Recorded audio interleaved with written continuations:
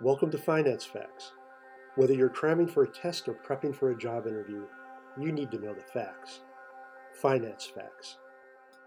What are operating expenses? Another interesting phrase often heard is operating expenses. Let's talk about them and see what they are. Operating expenses are the ongoing costs for running a business. Operating expenses are sometimes also called operating expenditure, operational expense, operational expenditure, or OPEX, which is spelled O-P-E-X. It's useful to compare operating expenses to capital expenditure, or CapEx.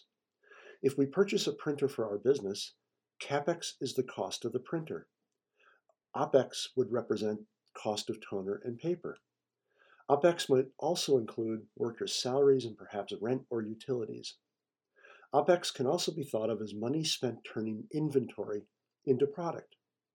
OPEX might include accounting expenses, maintenance and repairs, advertising, office expenses, legal fees, utilities, insurance, property management costs, property taxes, travel and vehicle expenses, to name but a few items.